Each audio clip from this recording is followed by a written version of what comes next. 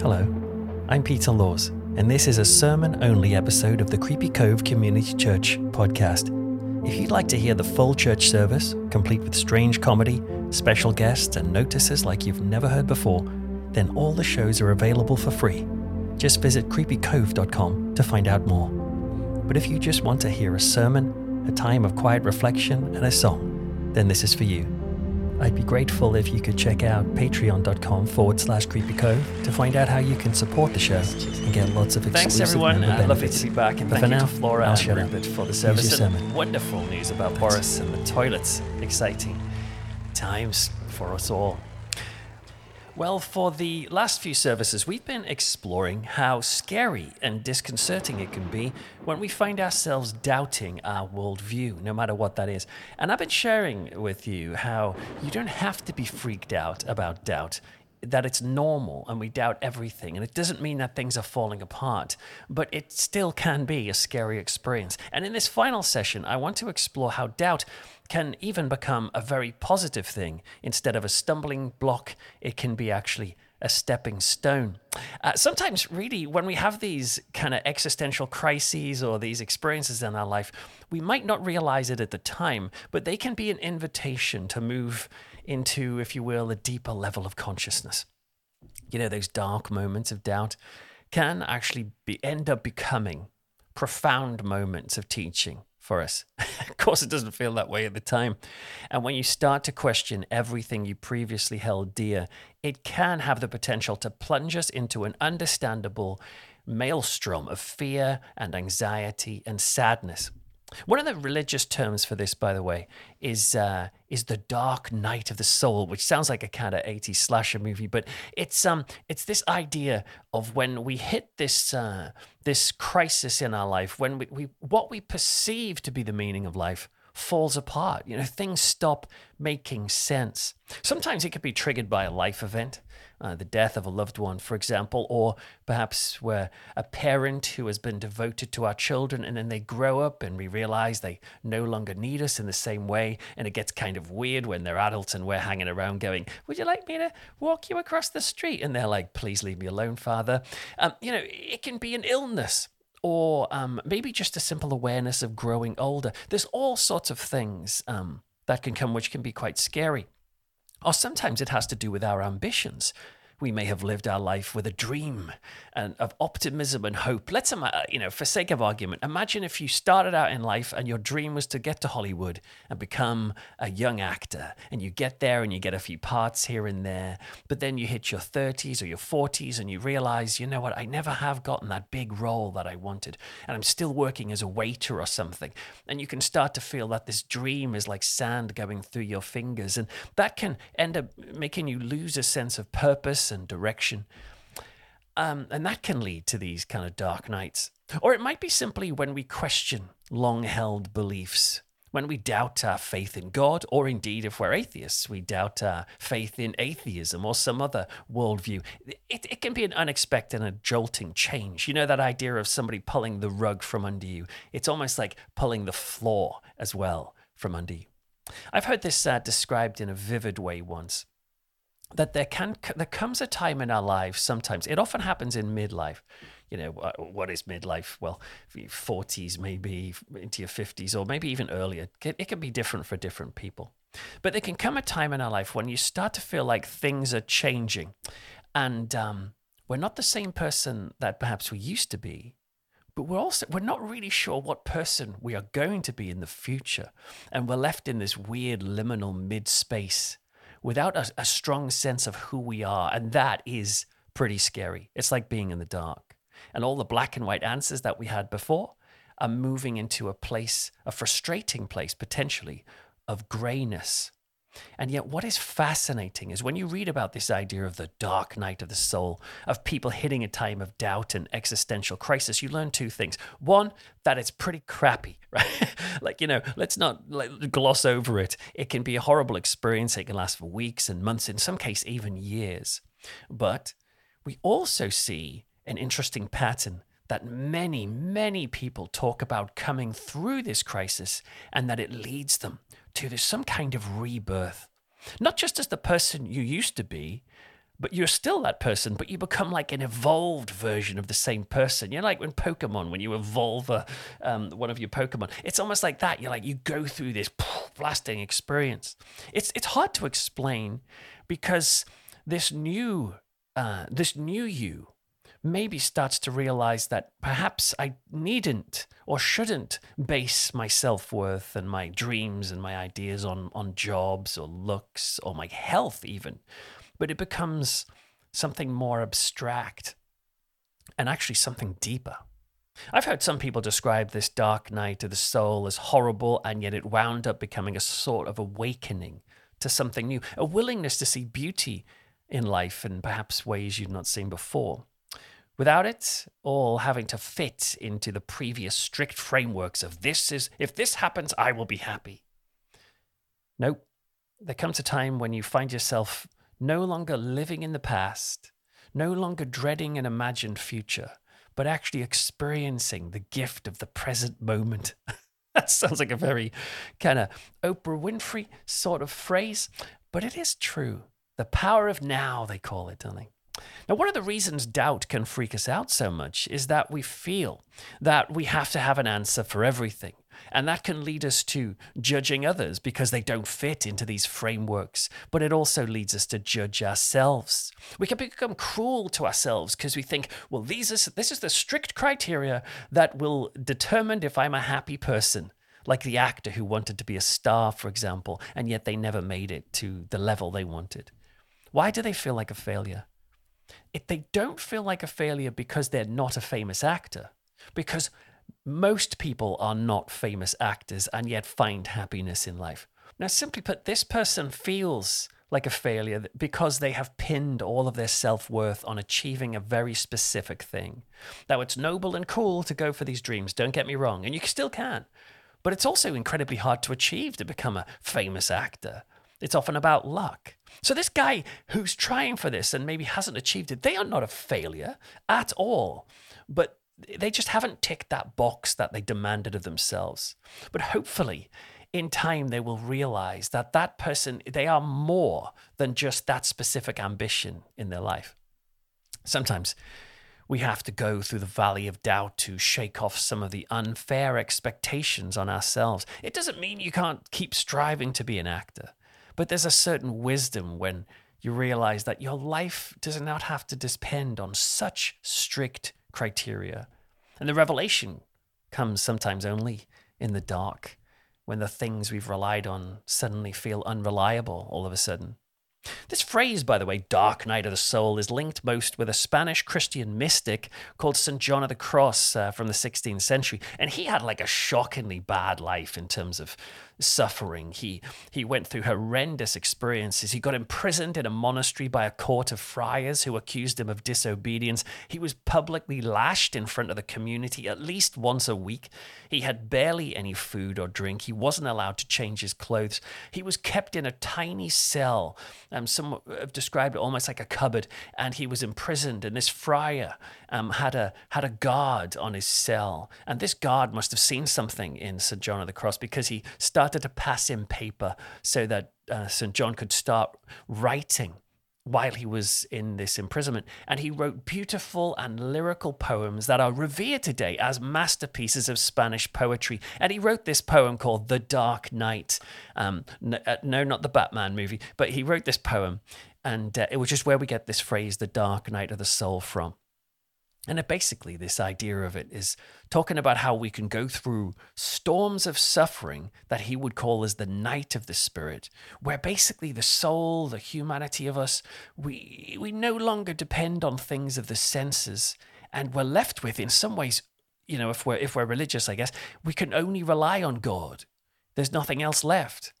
And even that might disappear for a while, a feeling of God's absence.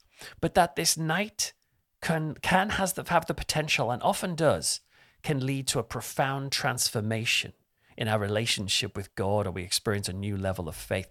This was something that John called a luminous darkness. Kind of a cool idea. The idea of the darkness actually having an unexplained light in it transforms us precisely because it's mysterious. It changes us perhaps in a good way, precisely because it's hard. Even though it feels like we've lost our way, we are discovering a new way. You see, sometimes transformation can only happen when we truly feel lost. If it all made sense, it just wouldn't change us in the same way. Sometimes real change is not when we take control, but when we find control taken away from us. It's like a time when our illusions get undone, when we find our ego is challenged, and it's scary. And man, if you're experiencing that at the moment, my heart is rushing towards you right now. I know what it's like. I've experienced this sort of thing before myself, and it feels like it could last forever. But listen to me now. There are millions of people in the world who have moved through this time and come out the other side with a renewed, perhaps even more relaxed sense of self, a kind of new relationship with suffering that doesn't insist that life can only be good if it has no suffering in it. I was chatting to a man recently who grew up in Iran, and he became a Christian when he was living there, and he ended up getting imprisoned for his faith. And the story, as he told me, it was just scary and traumatic. And yet somehow he managed to have this profound sense of joy and hope in the midst of that. And I remember looking at him thinking, I don't know if I could be that type of person. But then I realized he might have said he might not have been that type of person until he went through that valley and he found himself being formed into something new. And that's not to belittle the valley, and it's not to say that that experience wasn't horrible. It was horrendous, but it was just amazing how he had this sense of positivity in the midst of something that on the outside looking in looked like purely negative. There's this weird bit in the Bible that we heard read to us by Flora earlier, when a prophet called Ezekiel has a vision where God gives him a scroll, and on the scroll is written words of lament and mourning and woe, and the voice says, "Eat that scroll." So he does. He opens his mouth and he starts chowing down. But when he tastes it, he says that actually this thing that looked terrible, tasted as sweet as honey in his mouth. Please hear me. I'm not trying to say, if you're going through a bad experience, well, actually think about it, because it's actually good. It's nice. It's great for you. You should be thankful. That's not what I'm saying at all. These experiences are terrible and shocking. But I'm just intrigued by this subversive view that says potentially a sense of peace and happiness does not have to wait for the situation to change. It could bloom and even taste like honey in amongst the lament and mourning and woe. I once heard someone say that the dark night of the soul is that time when we are actually being closely held by God, and yet we are totally and purposefully not aware of it, because that's where the transformation takes place. These times of doubt and questioning and darkness, they come to everybody. And like I said, I've mentioned a few God-type things there, but you don't have to be into God to have gone through these sorts of things. Christians, Muslims, Wiccans, atheists go through this sometimes. Yeah, atheists sometimes doubt their own atheism. Listen to this. This is a quotation from the author Nick Hornby, and he wrote the books About a Boy, Fever Pitch, High Fidelity. He's an atheist who loves music. And I was really interested to read this that he wrote. He said that music sometimes makes him doubt his worldview occasionally. He says, "I try not to believe in God, of course, but sometimes things happen in music when things add up to more of the sum of their parts, when the effects achieved are inexplicable. And then atheists like me start to get into difficult territory. When I say that you can hear God in music, I do not suggest that there's an old chap with a beard, a divine Willie Nelson, if you will, warbling along with them, and nor do I wish to imply that this surprise guest appearance proves that Jesus died for our sins, or that rich men will have difficulty entering the kingdom of heaven. I just mean that at certain spine-shivering musical moments, it becomes difficult to remain a literalist." So for Nick Hornby, as an atheist, sometimes he has doubts. So don't freak out if you're an atheist and you sometimes doubt. It's very normal. But also revered Christians on the other side of the table, as it were, they have doubt too. The influential author C.S. Lewis, for example, he's so often held up as a strong defender of the Christian faith. And he said this in a letter once that he wrote on Christmas Eve in 1930. He said, "I think the trouble with me is lack of faith.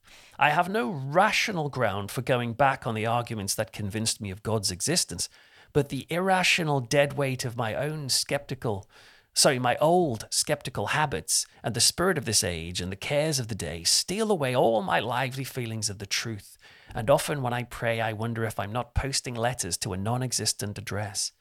Mind you, I don't think so. The whole of my reasonable mind is convinced, but I often feel so. However, there is nothing to do but to peg away. There are people in the Bible, people who are often held up as Bible heroes who had doubts. Abraham, John the Baptist, the disciple, of course, Thomas, who didn't believe Jesus was back from the dead and became famously known as Doubting Thomas. What a name to be given to you. You know, I'm famous for being Doubting Thomas. Well, what Jesus did in the face of Thomas' doubts was interesting. When he heard that Thomas was doubting, Jesus wasn't like, "You lukewarm piece of trash. You should get on your knees and believe. I'm going to spit you out of my mouth. You should know better, but just trust me." He doesn't do that at all. No, he doesn't condemn Thomas. Actually, he says something gross. He says, "Thomas, come and put your finger into my crucifixion wounds. Then you'll know it's legit." In other words, Jesus seemed to see doubts as quite reasonable. And he even, in response to them, offered evidence for them. That's what the miracles in the New Testament are supposed to be about, aren't they? They're described as signs and wonders that give us evidence for the crowds there hearing his teaching, but evidence to say maybe there's more to him than just being a good teacher. But what about Jesus himself? At an Easter prayer breakfast many years ago, President Barack Obama gave a short address, and the title was fascinating. It was Jesus Knew Doubt. And in it, Obama talked about how Jesus wrestled with thoughts of doubt as he went to the cross, pleading that his suffering could be taken away. And Obama saw this as an example of Jesus himself having fear and having doubt and being unsure. Obama was criticized by some Christian groups in America who said that it's impossible for Jesus to experience doubt or fear. But I find the idea pretty compelling. After all, in the book of Hebrews, it says, we do not have a high priest, talking of Jesus, who is unable to feel sympathy for our weakness, but we have one who has been tempted in every way just as we are, yet he didn't sin. It's possible to doubt. You know, when you doubt God, it doesn't mean you're sinning. When you're not sure of yourself about anything, it doesn't mean that you're being a bad person. You're being a real person. Did Jesus doubt? Like Obama suggests? I reckon that's quite reasonable to suggest that. On the cross, doesn't he say, my God, why have you forsaken me?" His dark night of the soul.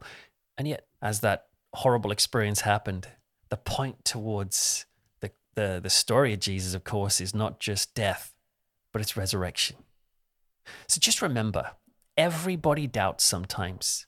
And for some of us, we can go through periods where nothing makes sense anymore. And we might even call it a dark night of the soul. And it can be incredibly difficult. And yet, we should try and remember, if we can, not only, firstly, that millions of other people have faced the same thing and are actually facing the same thing at the same time. The same upheaval. Maybe not admitting it to others, but you are not alone in this. And yet, millions have also found that rather than it becoming a stumbling block, on the other side of it, they found it's a stepping stone into a new way to be human. And so we're going to move into a time of prayer and meditation. Remember, you don't have to be into like spirituality to benefit from this types of reflection. For me, I'll be talking about God a bit towards the end of this because I find that meaningful, but do feel free to ignore that if that doesn't resonate with you. But I'm going to tell you a quick story. I don't know how accurate this is, by the way, but I think it's a useful image nonetheless. And I want you to use your imagination to picture yourself within this story. And so find a space and close your eyes and picture yourself sitting in a desert or a canyon scene in the southeastern area of the US. You know, imagine the sort of landscape you would see in Native American culture, maybe in the horror movie Nightwing. Let's go. So I'm going to tell you a story about a rite of passage used by the Cherokee Indians. And as I tell you this story, meditate on it. Picture yourself as the child in this story. It is said that one of the ways a child passes into adulthood is that their father would take them into the forest or in an open space and would blindfold them. And then the father would leave them alone. Picture yourself as that child. Someone you care about, a parent, puts a blindfold on you and you hear them walking away. And to pass this test, the child is required to sit there on a log or a tree stump for the whole night, and they're not allowed to remove the blindfold. The child is not allowed to cry out for help, and they certainly are not allowed to leave. And the custom supposedly says that if the child survives the night, they have passed from childhood to adulthood, from immaturity to maturity. Picture yourself in that moment. You have been left alone by the one you thought you could love and trust, and you're unable to see. Maybe that describes your life right now. Now, obviously, the child's going to be terrified. And the darkness of not only the night, but also the blindfold is utterly disorientating and can make the mind play tricks on them. How do you know if the sound next to you is just the wind blowing a dry leaf or a scorpion or a snake approaching? And your mind would be filled with confusion and anger. Why did your supposedly loving parent do this to you? And what about the genuine danger from predators? It is scary. Makes you angry at the system. But you've been told this is the way, and you have to get through the night. And then finally, after a very long and frightening experience, you feel the warmth of the sun as it slowly appears, and you hear birds waking up. And the child knows that it's finally over. They did it. And they can remove the blindfold, and they have become mature. But when they do, they discover that their father has been sitting next to them. They had no idea that dad had been there the entire night on guard, protecting the child, protecting you from anything that might cause real harm. With that image in mind, let's pray. For those of us who are in the deepest ditch of the night, we pray for courage and for a reminder that the night will not last forever. For those of us who are hearing sounds around us that we assume are deadly, we pray for reassurance and the knowledge that the thoughts that scare us may not actually reflect reality. They are thoughts.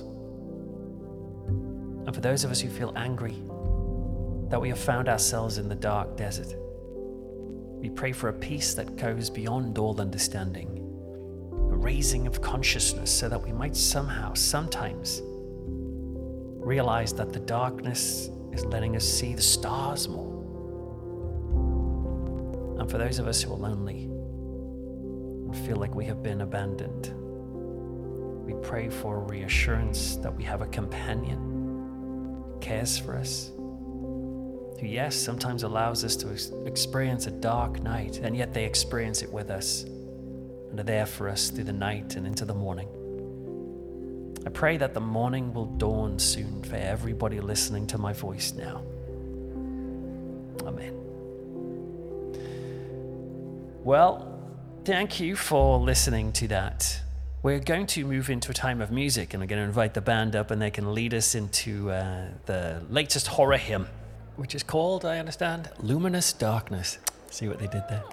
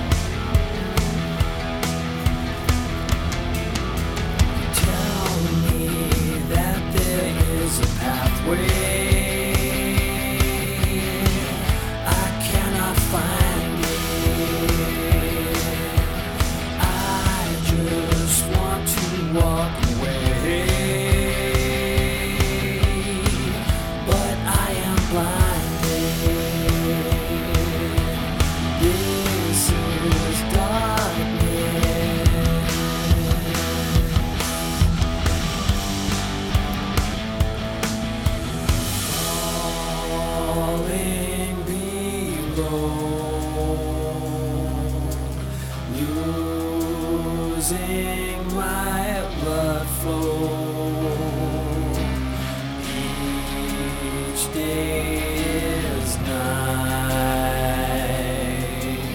Every kiss a dog bite. Scroll filled with woe,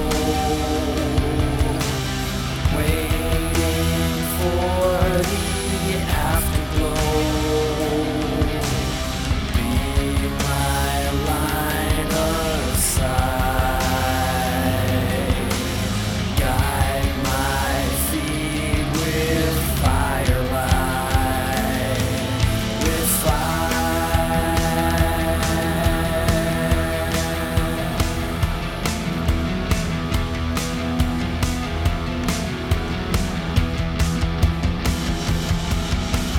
rise and see the monster with me. I walk beside it. Sky turns black from all the killer bees. So let me ride it. This is darkness. I'm in darkness.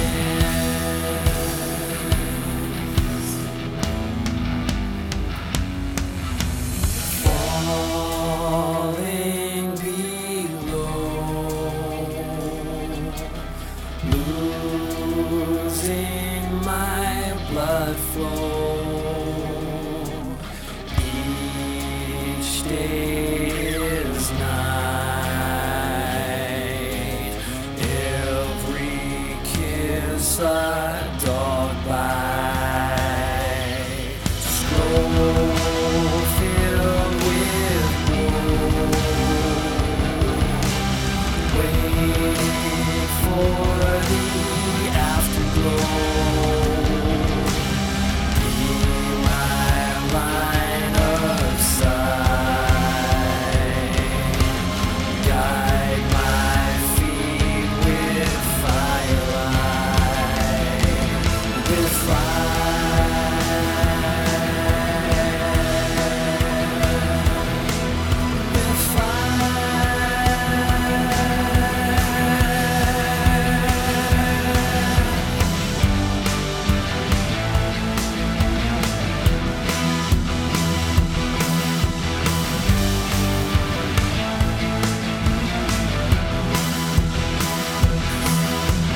This is darkness, luminous darkness.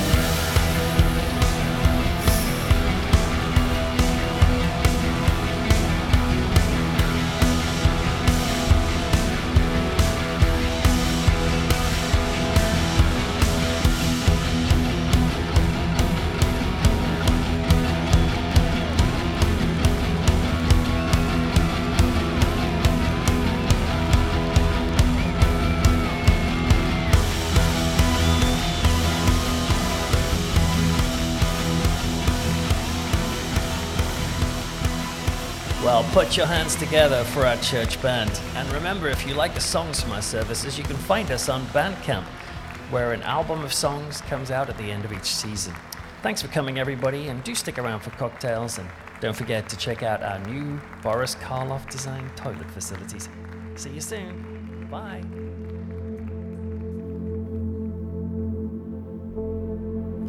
Well, thank you for listening to this sermon-only edition of Creepy Cove Community Church podcast. You can find more sermons, but also full services as well if you wanted to check out creepycove.com.